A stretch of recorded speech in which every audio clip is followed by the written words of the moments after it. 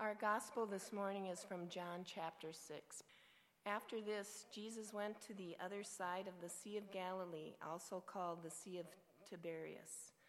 A large crowd kept following him because they saw the signs that he was doing for the sick. Jesus went up the mountain and sat down there with his disciples. Now the Passover, the festival of the Jews, was near. When he looked up and saw a large crowd coming towards him, Jesus said to Philip, "Where are we to buy bread for these people to eat?" He said this to test him, for he himself knew what he was going to do. Philip answered him, 6 months' wages would not buy enough bread for each of them to get a little. One of his disciples, Andrew, Simon Peter's brother, said to him, "There is a boy here who has 5 barley loaves and 2 fish. But what are they among so many people?" Jesus said, "Make the people sit down."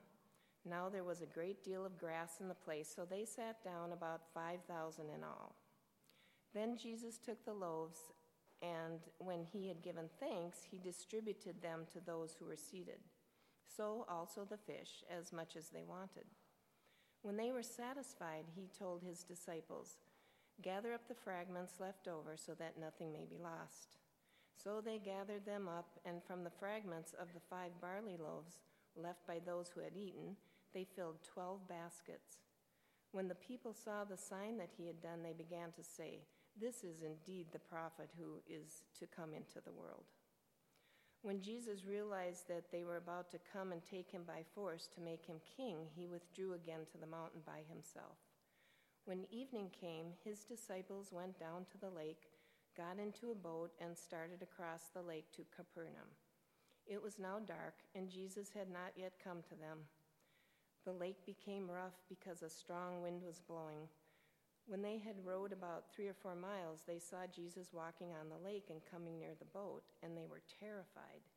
But he said to them, "It is I, do not be afraid." Then they wanted to take him into the boat, and immediately the boat reached the land towards which they were going. The word of our Lord. Good morning. Let us pray. Gracious God, may the words of my mouth and the meditations of our hearts be acceptable in your sight, through our Lord and Savior Jesus Christ. Amen. Grace to you and peace from God, Father, Son, and Holy Spirit, in whom we live and move and have our being. I've been preaching regularly at Calvary for about 7, 8, 9 months, something like that. But there was a time when it was very sporadic. It was occasional when our pastor would go out of town that I would be called upon to preach. So it was entirely coincidental that I preached on this exact same text 3 years ago. And I save all my sermons, and for a brief moment I thought, maybe I'll just recycle it.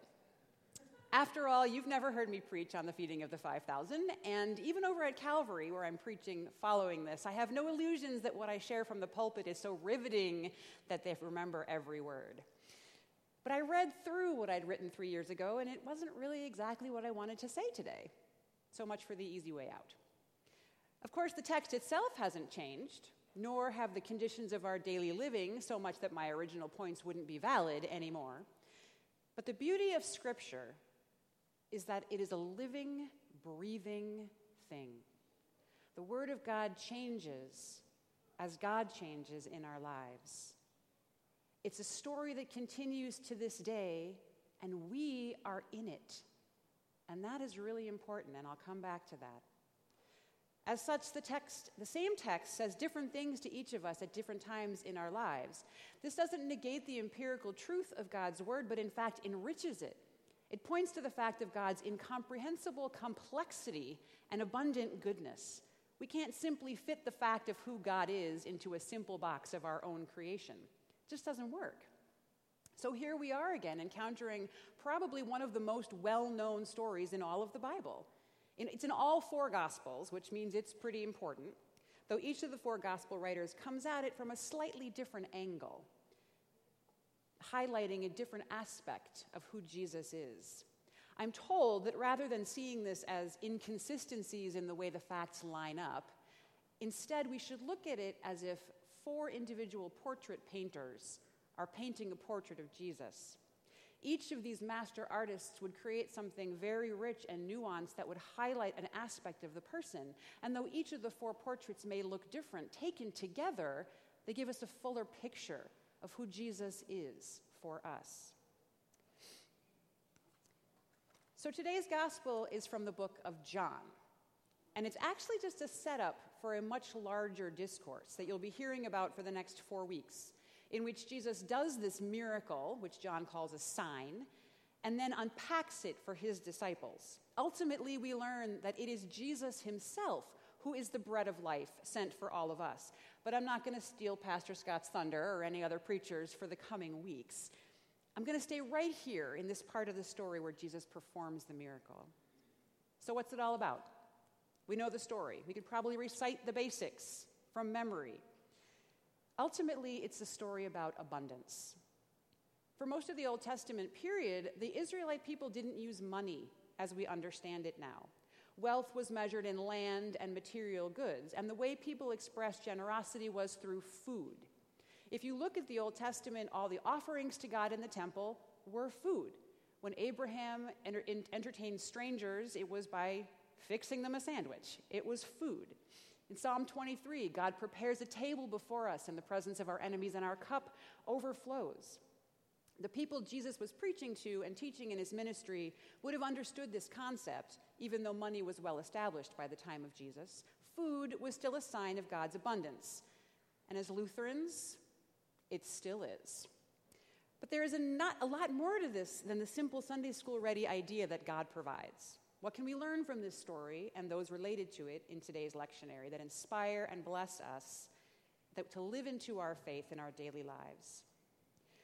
So we don't read the Old Testament lesson here at Shepherd of the Hills, so I'm going to read it for you because they are so intimately connected. This is from the second book of Kings, and it says, "A man came from Baal-Shalishah, bringing food from the first fruits to the man of God, 20 loaves of barley and fresh ears of grain in his sack. Elisha said, 'Give it to the people and let them eat.' But his servant said, 'How can I set this before 100 people?' So he repeated, 'Give it to the people and let them eat. For thus says the Lord, they shall eat and have some left.' He said it before them. They ate and had some left, according to the word of the Lord." Of course, this story was chosen for the lectionary because it sets up today's gospel lesson. And Jesus' listeners would have known the story and seen, probably with a great deal of wonder, just how much greater was the sign of God's abundance through Jesus than it had been through Elisha. But what I notice about the two stories is where you and I fit in. To come back to that idea that this Scripture is a living, breathing story of which we today are a part. What speaks to me in connecting these two stories is not the central role of Elisha and Jesus, but the part played by the everyday person, the child of God, through whom God's miraculous abundance is revealed. In the Old Testament lesson, an Israelite man is just doing his duty by the law. He's giving his offering, his first fruits, like us sticking our pledge envelopes in the plate.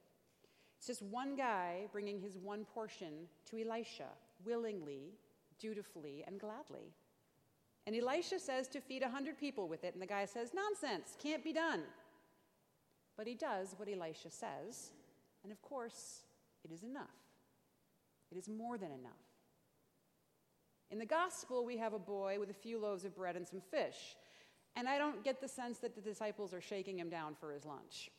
He willingly gives them the food that he had brought with him. But I imagine he's as skeptical as the disciples. There's no way this is enough. But they do what Jesus says. And of course, it is enough. It is more than enough. In both of these stories, people step forward to offer what little they have, and God makes it enough. How many of you, when putting your offering into the plate, think, "Oh yeah, this will pay all the church's bills and end hunger at the same time"? Not me, I'll tell you. I don't know about you, but no matter how much I give, to no matter what cause I give it, I get the sense that it's just not enough. My daughter, who will be 19 in a couple of weeks, holy cow, recently got her first job. she's making money. She asked me to help make a budget for her. So she had categories set aside for the really important things like video games and costume pieces and travel. And I told her she needed to have a category in there for donating. Ever since they were little, when they would get allowance, a part of that would go into a donate pot. And she balked. She fought me on it. Why do I have to do that? And at first I thought, well, she just didn't want to give up her money. But I pushed her on it. I said, well, this is an important part of who we are. We give back what we've so generously been given. What's the problem? And finally, she got around to it. She said, well, what's the point? Because, first of all, I'm so overwhelmed, I can't even research what I'd want to give it to. There's just too many options.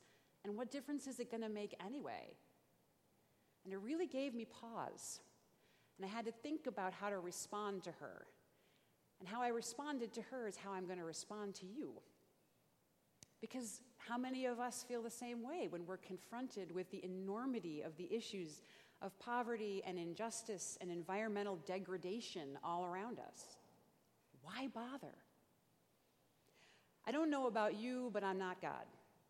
And I don't pretend to understand exactly who God is and how God works. All I know is that God is all-loving and all-powerful, and that through God I have enough and I am enough. God can do through me what I have absolutely no power to do by myself. I have one job, and that is to offer what I can and let God take care of the rest. Like the man of Baal-Shalishah and the little boy with his loaves and fishes, we step forward with what little we have, and God makes it enough. It's not up to us. We can't let overwhelm stop us from being generous. Neither Elisha nor Jesus multiplied nothing, by the way, though we can assume that at least Jesus had the power to do that. They took what was offered freely and worked a miracle. Don't look at all the things you can't possibly fix. Don't take a plastic Ziploc bag with a few supplies for a homeless man and think that's not going to make a difference. Recognize that apart from God, we can't fix anything, and then offer what you can and let God do the multiplying. We can even be skeptical, like the man at Baal-Shalishah and the boy with the loaves and fishes, but we do it anyway. We do what God calls us to do, and it will be enough. It will be more than enough. Amen.